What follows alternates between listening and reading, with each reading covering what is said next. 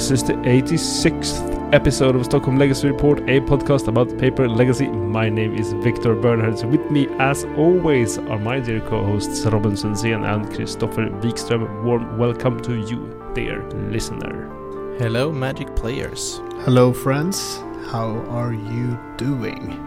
Stockholm Legacy Report can be found whenever we released on the Top Decked app. This episode will be mostly about Robin, who made a hero trip to Eskilstuna last weekend for the Legacy tournament we mentioned at the end of our last episode. We're gonna go round by round to see if Robin fared well and if he represented the podcast to the best of his abilities. So let's head right in to start off before the actual games.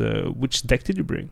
I have been quite busy at work, and unfortunately I'm going to miss next Thursday and the big Legacy event at Alpha Spel. So I felt like I really needed to get away and play this tournament, and managed to get a ride in the car to Eskilstuna. It's just 1 hour drive away, so it's pretty close to Stockholm. But I was the only player from Stockholm, except for my 2 car mates who were the arrangers of the tournaments. Mm-hmm. They run a store in Eskilstuna. A couple of friends run a store, and 2 of them live in Stockholm and do other things on the side.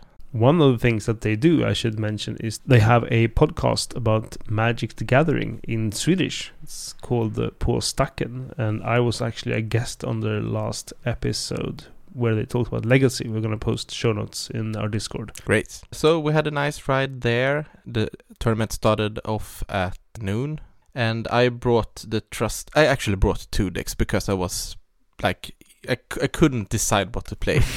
So I brought like the Naya Depth deck to have something very familiar, but I was also super keen on playing something different, and I brought Delver. So which one did you end up with? I have a guess. Yeah. Yeah, it became Naya Depth. My boy. Yeah, it was very casual. It was proxy friendly. There was just 5 rounds, and the prizes were split according to the standings, and there was no top 8. And it was not a sanctioned event, so they were not using the app, and there were no actual judges at the tournament, so it was quite casual, I should say. But I didn't feel like failing with Delver, I should say. So I was going with what I had more reps with. Unfortunately, in the first round, I get paired against the Dane, as we say. I got the bye. Oh, that made it possible for me to scout the meta. We will get back to the meta a little bit later. But I saw that I have made some sort of correct decisions when it came to card choices and deck building and sideboard and all of that. Quite a lot of artifacts. I saw 1 or 2 painter players and 2 8-cost players. Spooky. Quite a lot of Reanimator and a lot of Atraxas in the room. It was Show and Tell, it was Natural Order, and it was Reanimator, all playing Atraxas, and Atraxas were entering the battlefield left and right the whole evening. I think that's one of the things that's always funny when they're printing new actual, playable fatties, as we call them. It's always a joy to put a new stupid creature into play in an unfair way. So hearing about Atraxa being printed and played in like a variety of different decks, it scratches that legacy itch that I really enjoy. I'd rather see that than that archetype of endurance bullshit and stuff like that. Just do stupid things. Love it. But one thing that is a little bit funny is that Show and Tell can be quite a horrendous matchup for Naya. Obviously, you have your Pyroblasts in the board, but that's about it. Like, okay, you have Caracas, but if they have Omniscience, for instance, or if they have a sneak attack with 2 red mana, so they just can replay it, then it's pretty difficult to beat that kind of deck. But now you can play Thassa's Oracle Hate.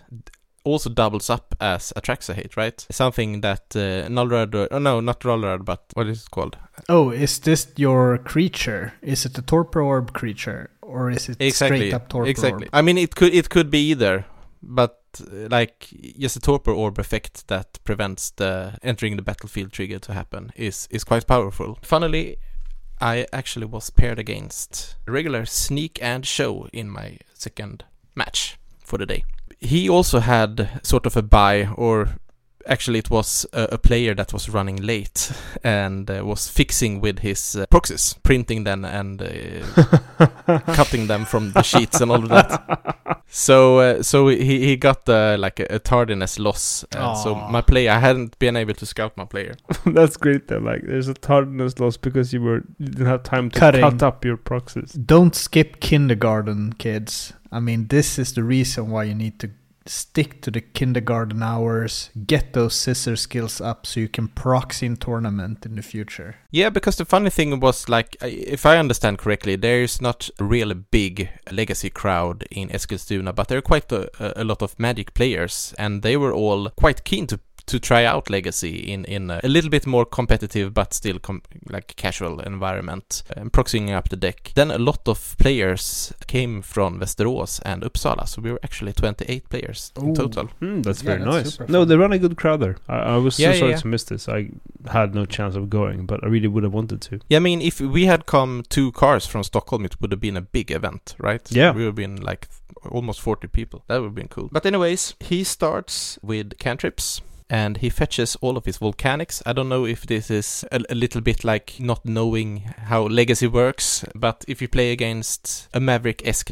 deck, you can always fetch your basics early, so you can make sure that you get your mana under you. And I see this opportunity, of course. I crop for Wasteland. He has the FOV for that, but that also takes away some of his cantrips and staying power. Eventually, he gets up to enough mana to play a sneak attack, but he doesn't have a fatty to companion it, and I make Merit Lage on that following turn and kill him. And of course, in game 1, I don't really have a lot of things to do. I can fetch the Liberator to kill the sneak attack, that's it, but I need a fast Merit Lage, so that was my only plan in that game. And then in game 2, he do the same thing. He fetches his Volcanics, and I keep a double Wasteland hand. So I just waste his first land drops, and then he stumbles a little bit on his mana. Eventually he finds a Blood Moon that he casts, and I have a open fetch and a Mox in play, so I could actually ignore it, but I also have a Force of Vigor in my hand, and I do Vigor it. But I could have fetched up the forest and just kept the Vigor to make the Merit Lage through the Blood Moon. It's a beautiful play. Anyway, I Vigor it, and just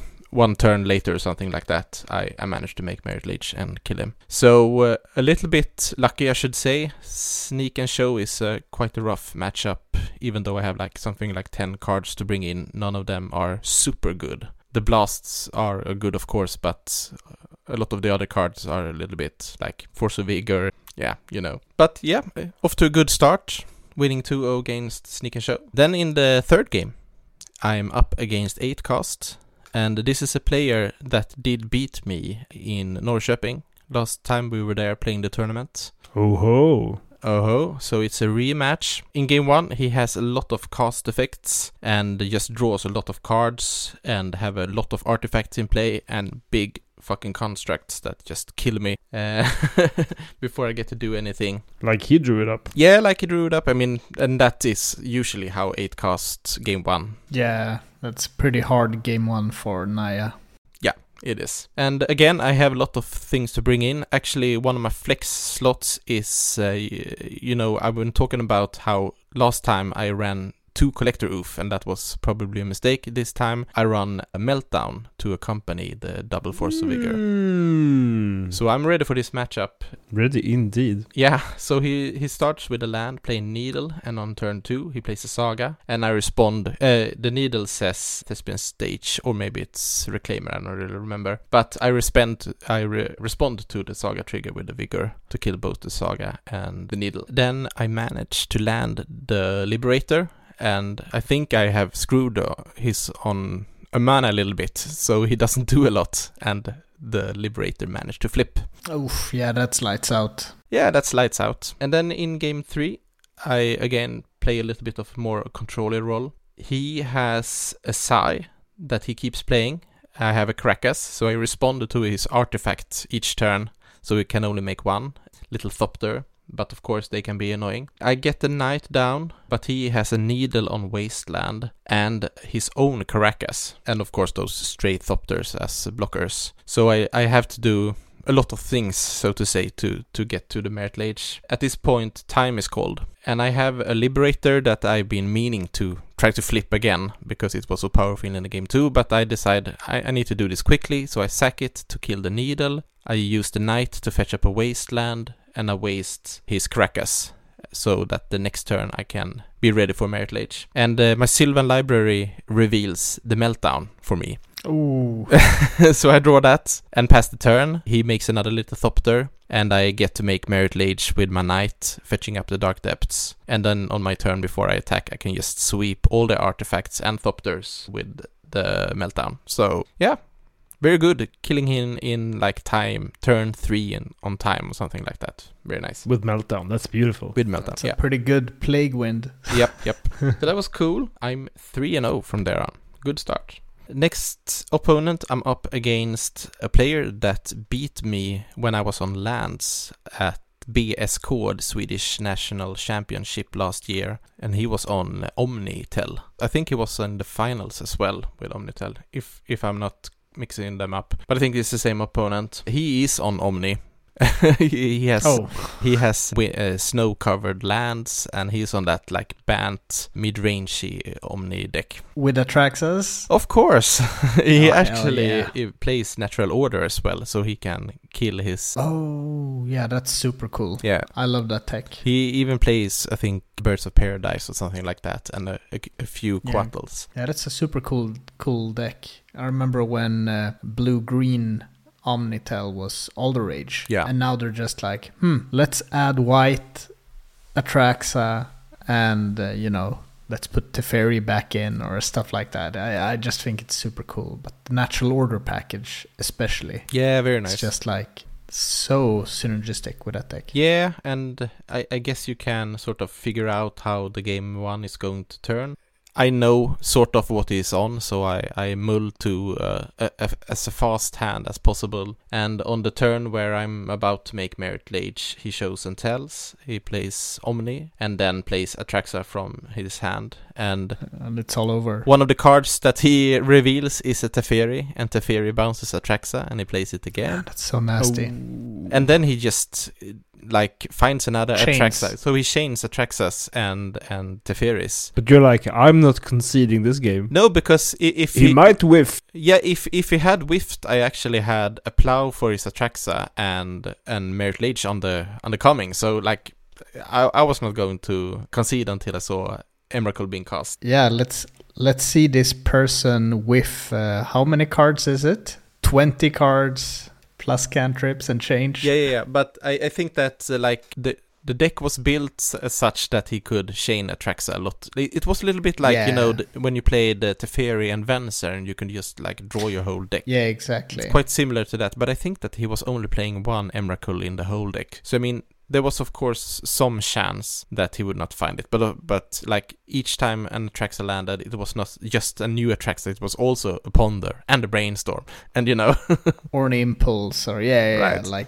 Just all kinds of nasties. Yeah. So obviously wins that. In game 2, I have a Red Elemental Blast in my starting hand. I have Force Vigor, I keep it. I think my turn 1 play is a Reclaimer, and my turn 2 play is hold up Red Blast and play a Safekeeper. And then on my third turn, I make a huge mistake. I attack with my Safekeeper. No! Wow. And he plays a Quattle and blocks it. Mm-hmm. Oh, man. This Safekeeper is going to come back and haunt me because he plays a Show and Tell. I counter it with a Red Blast, and then I make Merit Lage, and he has a Quattle as a blocker, so I need to either attack in it or fetch Sajir Step with my Reclaimer. And I go for the Reclaimer line, and he has a Plow in his hand, and the Merit Lage is dead, and from there on I just lose the momentum, and he draws into, I don't know if it's Natural Order or if it's another Show and Tell, but from there on he just takes over the game. 2 pretty big mistakes from my part in that game, attacking with the Safekeeper that would have just prevented the Plow line completely, and also maybe just attacking with Merit Lage, killing the Quattle and waiting for the next turn and just holding up Reclaimer as an Mother of Runes-esque kind of card would have been better. Yeah, but it's always so tricky in these spots. I mean, sure, with all the cards on the table, we know what probably the best line would have been, but also they are a show and tell Omni deck. Yeah. There's only that long you can wait. Yeah. In another parallel universe, the Stockholm Legacy Report equivalence is sitting there, and you're like, okay, so I wanted to keep my swords protection up, and he just went show and tell omniscience, chained everything. Yeah, I was going for the kill, yeah. In my opinion, I think going for the kill and losing is more satisfying than playing passively and them drawing out of it. Yeah. I think that's a much, the car ride home is a bit less lonely. Yeah. When you at least lived, you tried to went win. out there, Yeah. you tried to win, you swung and you miss. I mean, at least you tried to live a little. Yeah. But I'm not swinging with my with my little safekeeper ever again. No, I mean, you have played against me on a million Quattle decks. So when I heard you're like, I attacked with my safekeeper, I'm like, Robin, why are you doing this? But I've done that against you as well. I don't think I don't think I value that guy enough.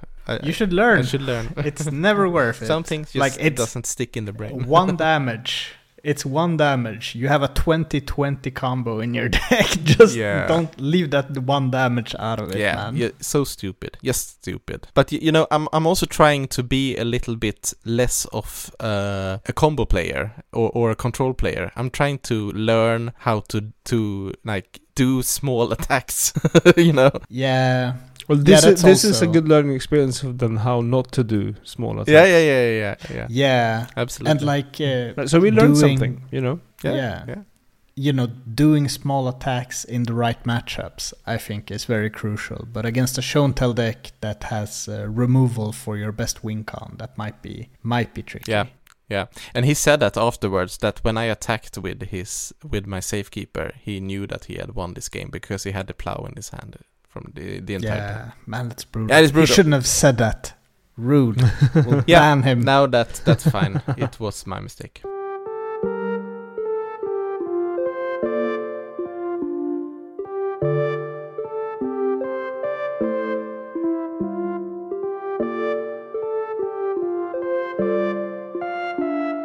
So, I am 3-1 and off to the final game. And this is against the reigning champion, Gustav Bystedt. Oh, reigning Swedish national champion. Friend of the pod. And the boss. He has proxied up Sharkstill. The idea is to practice playing blue cantrips a little bit more. He's known for being a Maverick player otherwise. I am on a Maverick-esque deck, so like he's the mentor here, right? So on game 1, I'm on the draw. I mull my first hand because the only green source is the Dryad Arbor. And like, I know that if I play a Dryad Arbor against him, I know that he will kill it. Because he knows like how shaky the mana base in this kind of deck is, I think. And that's such a sign of weakness. So I can't keep that. Instead, I keep a hand with a Mox. So hear me out. He starts his game and play fetch and pass the turn. I play my Mox. He fetches and play minor misstep. Get got, man. And he wins from there because I don't find any green mana. Minor misstep. That colored source. That's so funny. So that's quite a fast game. I mean, I don't concede at that point, but I don't get anything going. He has to earn it. Yeah, he has to earn it. And that's a little bit of a mistake because we get into a super grindy game 2 where I have like a few creatures. I have a plow, I have a blast, and I like blast his Narset on the stack. He kills my creatures, and we just trade resources with each other, not having a lot of cards in hand, and I have just a lot of lands in play. I got the Dark Depths and Stage going, but he has a Caracas and a Needle on Wasteland. And then he ends up with an Narset that sort of gets him going. He lands a Standstill, and then he plays a Saga from his hand. And I guess that he thinks that he's going to take this game. Oh, I hear one massive flaw in this plan, and that's giving you Ursa Saga with your stage. Yeah. So I actually copy the Ursa Saga with the stage and make a construct, and then before it's sacrificed, I copy one of his planes. So I have a basic land that is a construct creator, construct factory, and he actually lands back to basic as well. But I have mocks, I have my basic forest in play, and I also have these basic planes that just makes constructs. Yeah, that don't matter. That's so sick, like that the construct pooping machine is a planes, basic planes also. Yeah, that is just magical. That's just magical. So good. That it feels like cheating. So like cheating. Yeah. Of like the construct pooping. Yeah. It feels like yeah. cheating. So like sheeping. Well, I start make constructs and they grow bigger and bigger. At some point I have blocked all of his constructs, so he doesn't have any constructs anymore. And I have also attacked his Narset, and this is when he realizes that he must take action or he will lose. So he cracks his own standstill, and since I have killed the Narset, I get to draw the cards. One of the cards that I draw is a Force of Vigor, so I can Force of Vigor, the Needle, and the Back to Basics, and I'm out of his lock. Oh man. I waste his Caracas, and I land Minsk and Boo, and from there on, I can win. So he was so sure that he was going to win this game. And it was... That Ursa Saga destroyed everything. Yeah. Unfortunately, all of this took a lot of time, and time is called. We have just like 1 minute to play before time is called, our third game, and we can't finish it in time. We get to draw the final game. Still sounds like that game 2 was the most epic game this whole tournament. Yeah, so like... for sure. From my point of view, at least it was. Yeah, from your point of view. Yeah. Oh, in game 1, maybe for him, getting to minor misstep your only green source. Yeah, that was brutal. Super brutal. Yeah, so it was very nice tournament, very nice arrangement all together. Going 3-1-1, I won back my fee for participating, and I traded in for like a little bit of cardboard to take home as a memory from the tournament. Oh, that's so nice. Yeah, so very cool. Hoping to see more tournaments in Eskilstuna, because like we have our league, of course, here in Stockholm, but they're popping up more and more legacy events in the broader Stockholm plus region. What do you call it? Southeast Sweden, you can also say. Yeah. Mälardalen. So for us going the next time, what meta game should we expect? A lot of blue decks, of course, as usual. A lot of, like Uro piles and that kind of stuff. There was plenty of those. And then quite a few reanimated players, some 8-cast, and a lot of show and tell at this particular event. Mm-hmm. A lot of Atraxas. That was my takeaway with the meta game. Yeah, I think it's super fun to hear that this was, a very proxy positive event. Just promoting the game rather than following the rules of Wizards of the Coast. Just they created an amazing game. Let's just play it. That's the best part. And I love that whole sleeving up story. And, the tardiness loss. Yeah. It reminds me of so many nights, growing up, you didn't have money for certain cards. You were just sitting there with your scissors and you were actually cutting. But I didn't have a nice printer, but still cutting out small paper pieces to put into your sleeves and stuff like that. It's very nostalgic. Yeah, and making a little doodle on it. yeah. I remember my Hull Breachers and Ragavans. Right. I made during the pandemic when we were playing on webcam. I made some really sick art for those. And I also think like proxying events like this is really cool to have. I like to have both. I think that is the best environment when there are some non-proxy events and there are some proxy events, because at the proxy events, like, people can test out Legacy and see if they like it. And then if they go to a lot of proxy events, eventually they will also want to go to the other events, and that will give them an incentive to buy into the format and become more like invested and all that. So I like having like both events in the vicinity, so to say. I think that's really good for the format. I actually think allowing proxies makes more people want to actually buy physical cards. I don't even need to see, like, what can you say, circuit of non-proxy tournaments as the incentive eventually. Because I think people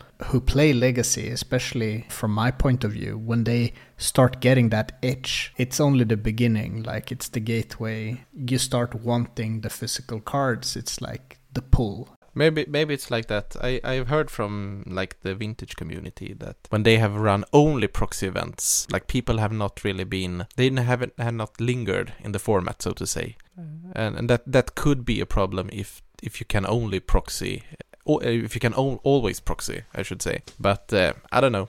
I like the way we have it right now with proxy events and the non-proxy events. I think it's fine. For sure. More Legacy. And that is all we have for this episode. In the next one, we hope to report back from 30th April, the Valpurgis Night tournament at Alpha Spell, who will claim the European Legacy Masters spot, and of course the free spot in the league finals from the local league. Let us know in our Discord if you are coming to this event. There's a link in the episode description as always. And in addition to Discord, you can hit us up on Twitter. We are at STHLM Legacy. Also personally present on social media. Robin, where can our listeners get metagame recommendations and Quattle miseries from you?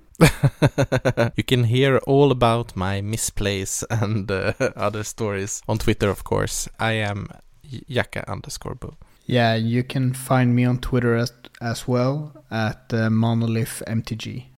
And if you want to hear all about how it feels to play Reanimator into a slew of blue decks, you can find me at Disco Drogo. And that is the end of the 86th episode of Stockholm Legacy Report. Thank you, Robin Sensén and Christoph Wikström. I am Victor Burns. Special thanks to you for listening. The Great Furnace has written our music. If you want, you can find more of their work on Spotify. Until our next episode, keep the lights on at your local game store. Buy their stuff.